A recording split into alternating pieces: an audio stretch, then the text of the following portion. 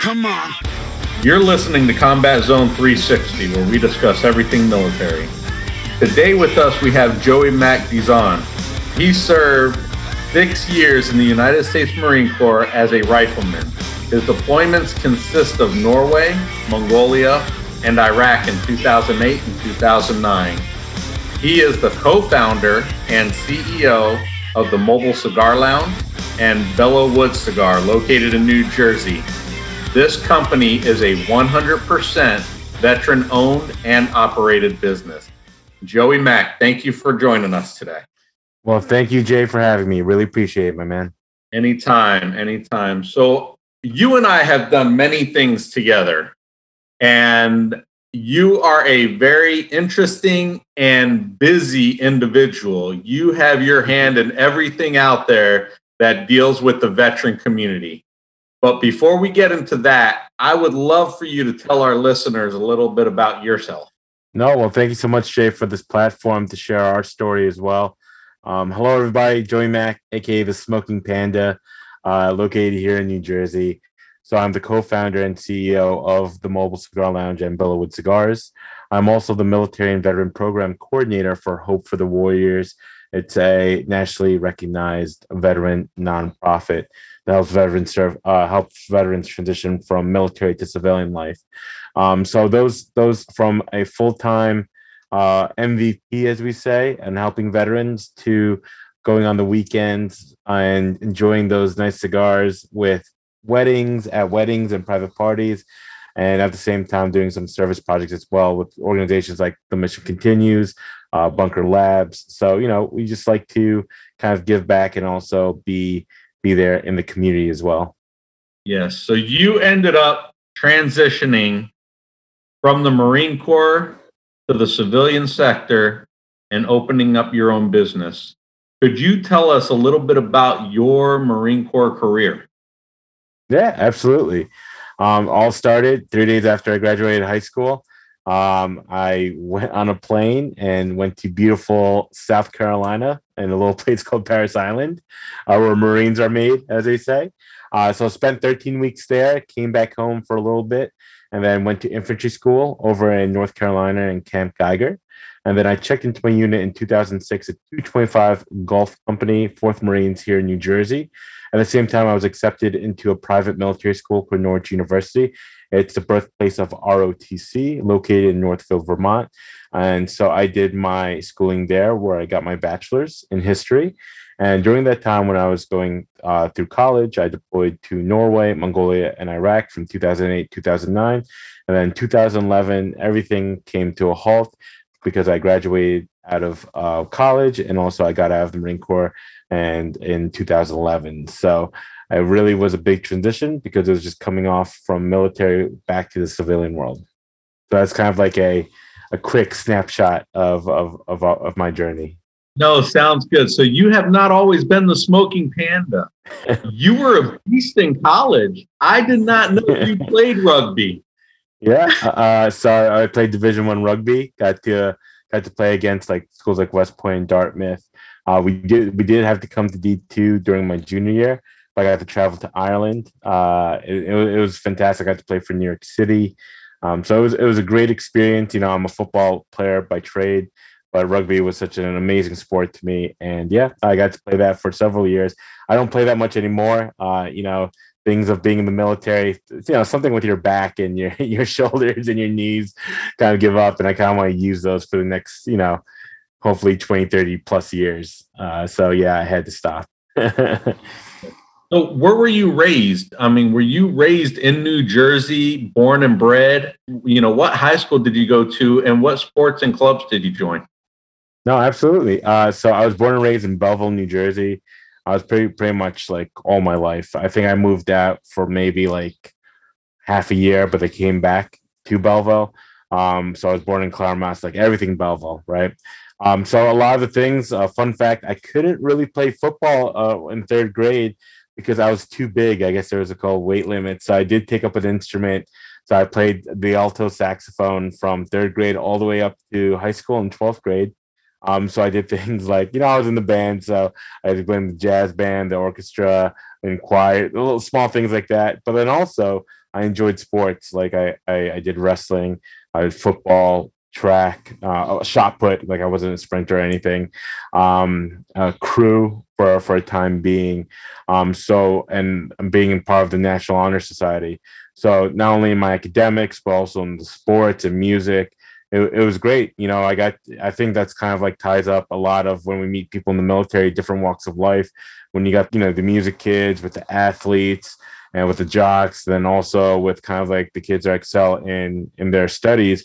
I had friends in different areas, which was always fun because then I got different perspectives from other people. Now, you had an option of multiple different branches of the military. What influenced you to join the Marines over any other branch? Yeah, you're gonna make me do this on the United States Army birthday. Oh, I am. And it's okay. We're all brothers. That's true. We talk a lot between each other, but hey, it's okay. It's all right.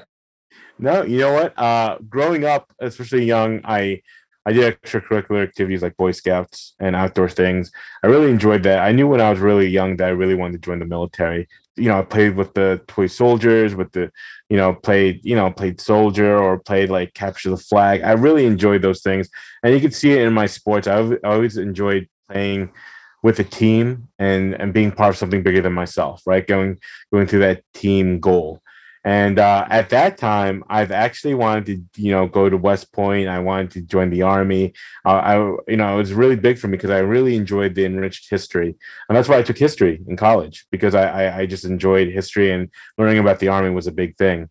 Until one day, a good friend of mine, Mr. Longo, he is a Marine, right? He got out quite a bit, I think, back in the 80s or 90s. I remember it was a marching band. We were doing a parade, and he knew I wanted to join the Army, but I never knew anything about the Marines per se. But I remember he took me to a tent after the parade. It was St. Anthony's Parade here in Belleville, big Italian festival, and he took me to a tent, and it was the Marine Corps Leaguers, and they were a bunch of Vietnam guys, and he's like, "Hey, brothers, I got this guy, this young cat. He wants to join the Army." And they were busting my chops a little bit. And I was just like, I started laughing. I was with them. They were cool guys. But then they started talking about the Marine Corps. And I was just like, wow. I probably had like a 10, 15, maybe 20-minute conversation with them. And then I remember walking back up to the steps and I told Mr. Longo, I was like, you know what? I want to join the Marine Corps because it just really sold me. And then since then, I've always wanted to become a Marine, and made it happen 3 days after I graduated high school. And that's amazing. I applaud anybody who takes that leap to serve.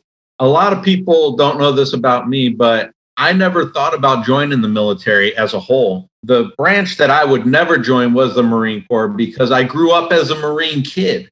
My dad was in the Marines, and I saw everything they dealt with. I seen the stuff he dealt with. And when I made that choice, that was the one branch that I wouldn't go towards. And, for the listeners out there that are hearing, he said, the gentleman is still a Marine. One thing that the Marines have a little loose in their head is they feel that once they're a Marine, they're always a Marine. Even though the smoking panda here is way too big to be a Marine now. Wears up and down, he's still a Marine, which, hey, I applaud that. What's funny? I got the nickname Panda from playing rugby. Really? Yeah. So then, when I started going into the cigar industry and started smoking, they started calling me the Smoking Panda. But yeah, they called me Panda because obviously I'm Asian. So, and an Asian bear, even though panda bears are cute, they're still bears. Like, they're still ferocious. Even though they're like vegetarian as well, they're still bears. So I'm not a vegetarian. I am a big guy and I am Asian. So panda was like kind of like the big thing when they called me. And I feel that's amazing. So what were the qualifications to get into Norwich College? So if going through Norwich, you did have to do a small PFT. You have to do, obviously, send in your grades. And I actually went up there. And the reason why I went there is because my cousin He was going there at the time. I remember I went into, so by that time I wanted to do the academies, but my academics weren't as strong as I thought it would be. So I remember my cousin coming up to me. We were at a family party. I looked up to him, and he just did so many things. He's like a one man show. Like he was cooking. Like that's why I love cooking now because of him. He was cooking for the family and everything. And he was telling me, he was like, "Hey, where do you want to go to college? Have you been looking?" Well, I was like, I want to join the Marine Corps. I'm also thinking about going to the academies. And he goes, "You ever heard of Norwich University?" He goes, I go, I have not. So he was attending there at the time. And I went up there for like an overnight and I just really enjoyed it. So that was 10 years, 10 plus years ago. So during that time, him and I are both serve on the board of directors for Norwich University. I served as the Scrum alumni president for the rugby team, and just had a great influence for a lot of the young guys and gals that went through our program playing rugby and going through our school and being part of the board. So it's just that small instance of where, hey, you go take one path and then you just affect everyone else because of it.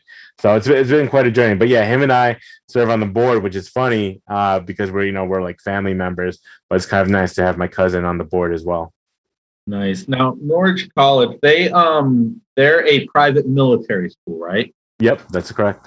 Okay. Now, can any branch of the military attend that school, or is it just set for the Navy and Marines? No, every branch, and what I love about that school, you get all branches, right? So when you go in PT, like on Mondays, Wednesdays, and Thursdays at the time, it might be like Tuesdays, Wednesdays, Fridays, or something. You could see everyone wearing their different PT gear. So obviously, you'll see the Navy in the blue. You'll have the Air Force in their grays, the Army in their greens, the Marine Corps in their greens. And when we all come back to the Chow Hall, you could see all the students that had different. Of course, not for nothing, you'd see the Army and the Marines always dirty, always sweaty. They, because what happens is they get these students or cadets ready for our OCS. So they're either running, going through the mud, doing some, McMap or something like that. And then you see like the Air Force, Navy, the Coast Guard, that's sometimes they might be there. And they're nice and clean. So you can really see, and if you're watching and you're a vet, you understand because there's different cultures within each branch. But if you haven't, you can definitely see the different cultures in each branch. Now, when you were serving in Norwich College, did you already enlist in the Marine Corps, or did you do that first? So I enlisted in the Marine Corps first. Okay. Yep. But the fun part was when I came back from infantry school, I did have to go as freshmen. It's just like you do in any academy or the Coast Guard Academy. You have to go through your first year and you have to go through this like kind of like mini boot camp, and we call it Rook Week. And I remember coming in fresh out of infantry school, and I was like, "So do I just go into the Corps of Cadets?" Like, no, you have to go do like Rook Week and stuff. And I was like, "Oh, damn!" So like I can't cut through. Like literally went through one of the hardest like boot camps out of all the branches. Not for So, but yeah, that was like now you have to go through it. So I was like, all right, that's cool. Right after boot camp and everything, you had to go and yeah. You're like, I'm already in. I'm already doing. Yeah. Why do I have to do this? But you know what? I applaud, because we had to have cadre, right? Like usually the juniors in the Corps of Cadets. I applaud them because they dealt with everyone, but they treated me as though I was not like a Marine, which is great. They treated me as an equal. I got in trouble for doing stupid stuff or whatever. But I applaud them because they didn't give me any type of kind of like leeway. The only time they did was on Tuesday nights because we have something called Mill Lab, and that's when you go to your ROTC, and it would be and you in the Army you're either doing land nav or you're doing a hump or you're doing PT. So at that time I could wear my digis or my camis, and then I wouldn't fall under the jurisdiction of the Corps of Cadets. Then I could do not whatever I want, but I could walk around, I could talk outside as a freshman during Tuesdays. So, I was a bit of a jokester. So it was good times. A little bit of more leeway. Exactly. Because then I'm not under Corps of Cadets. But then once I took it off, then they're like, okay, you're back in. So right. So when you ended up doing your deployments, that was after you graduated, right? That was during college. So that was during college. Okay, so because usually when you're in college, you won't deploy with the reserves or anything because you're serving. You're doing ROTC in college and you're deploying. So what type of damper did that give you for your college? You know what, Jay? I'm very fortunate. My professors were like, so for things like Mongolia and Norway, I had to take like probably like 3 or 4 weeks off. My professors were like pretty cool with it. They'd be like, because they're technically part of the Vermont National Guard or militia, as they say. And so what happens is, I would give them my orders and they would say, okay, Dizon, instead of being an average of 4 tests, you'll just miss one and you'll have an average of 3 tests. And then whenever you come back, we'll catch you back up. I once again applaud to my professors. They didn't give me crap or anything about it. They were just like, hey, listen, do what you need to do. This is your obligation. When you get back, we'll take care of you.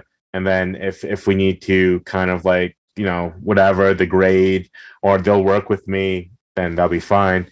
But then when I deployed to Iraq, I did have to take a year off from school. And the school was totally fine with it. I mean, our school is known to have, because a lot of the cadets join the Vermont National Guard, and we have like a pretty long tradition of sending guys over. So it's not anything different when we have to take a year off. It's just part of who we are and what we do. And it was probably a lot easier since it was a military school. They knew what you had to do, so they were more understanding than if you were going to, Rutgers or Post University or any other school that's like, we don't condone that. Yeah, correct. But yeah, that was just, that's I'm very fortunate that I had professors and a school, but that's what we're made out of. And that's why school was created, to create citizen soldiers. Yeah. From people going to school in their community and they get called to go to war or are called upon by their country to defend, right? That's why we're there. So I want to talk about your deployments. I want to start off with Norway. With Norway, what was it like?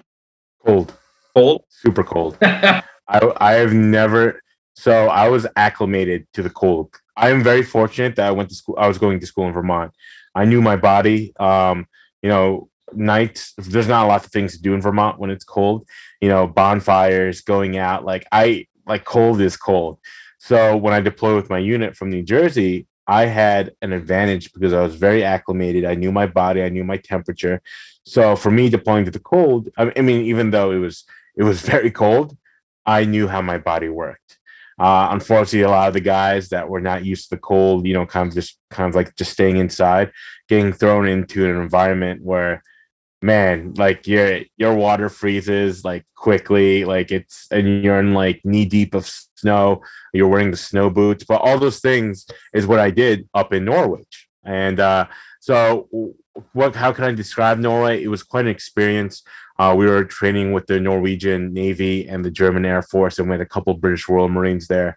So I'm always fascinated to see the other branches from around the world. And as Marines, we have a kind of like a close history with the British Royal Marines. And the great thing is, I was going up topside, and they were passing a rugby ball around. So going back to rugby, they tossed it to me. I was like, hey, I play at the States. Do you mind if I get in? And we're just tossing the ball and we're just chit-chatting. But that's kind of like, the I guess the warrior from around the world where you get to connect with other people. So that was pretty cool. But yeah, I would say really, really cold. That's why if I'm ever cold, I will never be that cold ever again. I'll tell all the listeners in the military, if you have never served or you haven't been in the military, not all of our deployments are combat deployments. We have a lot of deployments where we go to our ally nations and we train with their soldiers. They teach us, we teach them, and we come together to understand how we can work together. So Norwegian was one of those for Joey Mack. And was Mongolia the same type of deployment? Yeah, so Mongolia, another type of, when are you going to Mongolia, right? So Mongolia, but we had about, I think, 7 or 8 different nations. And so exactly what you're saying, Jay. It's kind of like when we're deploying with our allies, we're training. It's kind of like a NATO based mission where we're just trying to do some peacekeeping mission or whatever. And working with those other nations, it puts in perspective. There's one thing that I'll always remember. I remember we got to the camp, and these other nations, they're coming from other countries that are not as developed as we are, like countries like Sri Lanka, Cambodia, Indonesia, and they see us come onto the camp. And I remember it was the Sri Lankans. They just immediately ran to us with their cameras and started taking pictures with us, because even though we're Marines in the United States, from different parts of the other world, when especially when Iraq was going on, and things were going on around that time, they see us as like the warriors from the United States. So it was a pretty cool perspective. They came up to us and they were just like, wow, like touching our uniforms and just being like, wow, I got to take a picture with the United States Marine. And it was a pretty cool. I know I'm not trying to blow smoke off, but it was pretty cool. I had a good time. Same thing. They had the Tungans there. They're rural Tungans. They're still a king nation, and they were playing rugby in the field. And going back to rugby, I played with them on the field and had a good time. So you go. So when it came to the Marines, a lot of people knew the Marine Corps because of their uniform, and a lot of people that I talked to when I served as a recruiter for the Army, they would tell me they want to join the Marines. And I'd ask them why, and they say, because their uniform's so sharp. And I love it. So I would say, okay, that's your decision. So I understand why they wanted to take pictures with you so much. You guys look so sharp in your uniforms. It was cool. It was really cool. Sharp in your uniform and actually doing work in your uniform. I understand it's two different things, but it's okay. It's about perspective. Right. Exactly. No, so it's amazing, because I've done the same thing when I went over to foreign countries and everything, taking pictures with the locals there. When it comes to the United States military, we're considered the best in the world. So when we travel to these different countries, they want to be around us. Yes, 100%. I understand that. And then we come to your deployment to Iraq in 2008 and 2009. Were you still in school at that point too, or? Yep, still in school. God. Yep. You had to take the whole year off because you were there? Yeah. And you know what? It's just one of those things, and not just myself, but thousands of other veterans before me and after came back and just went right back into school. It happened, and some veterans went to school while they were in Iraq. Correct.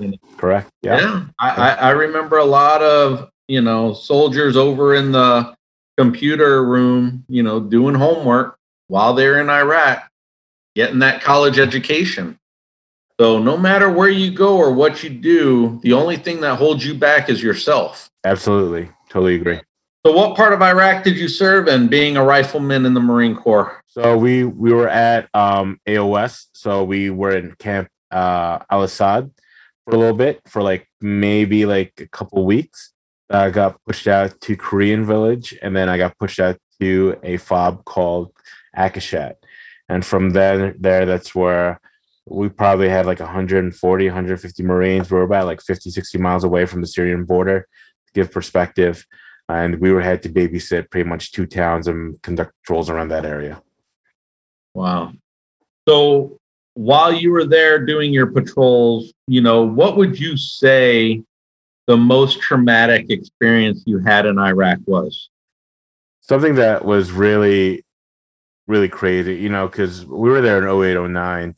A lot of the big push was around the 04, 05, 06, especially when we hear Marines fighting in the Battle of Fallujah. And when you start hearing, things about Ramadi, Fallujah, the triangle, the Death Triangle, right?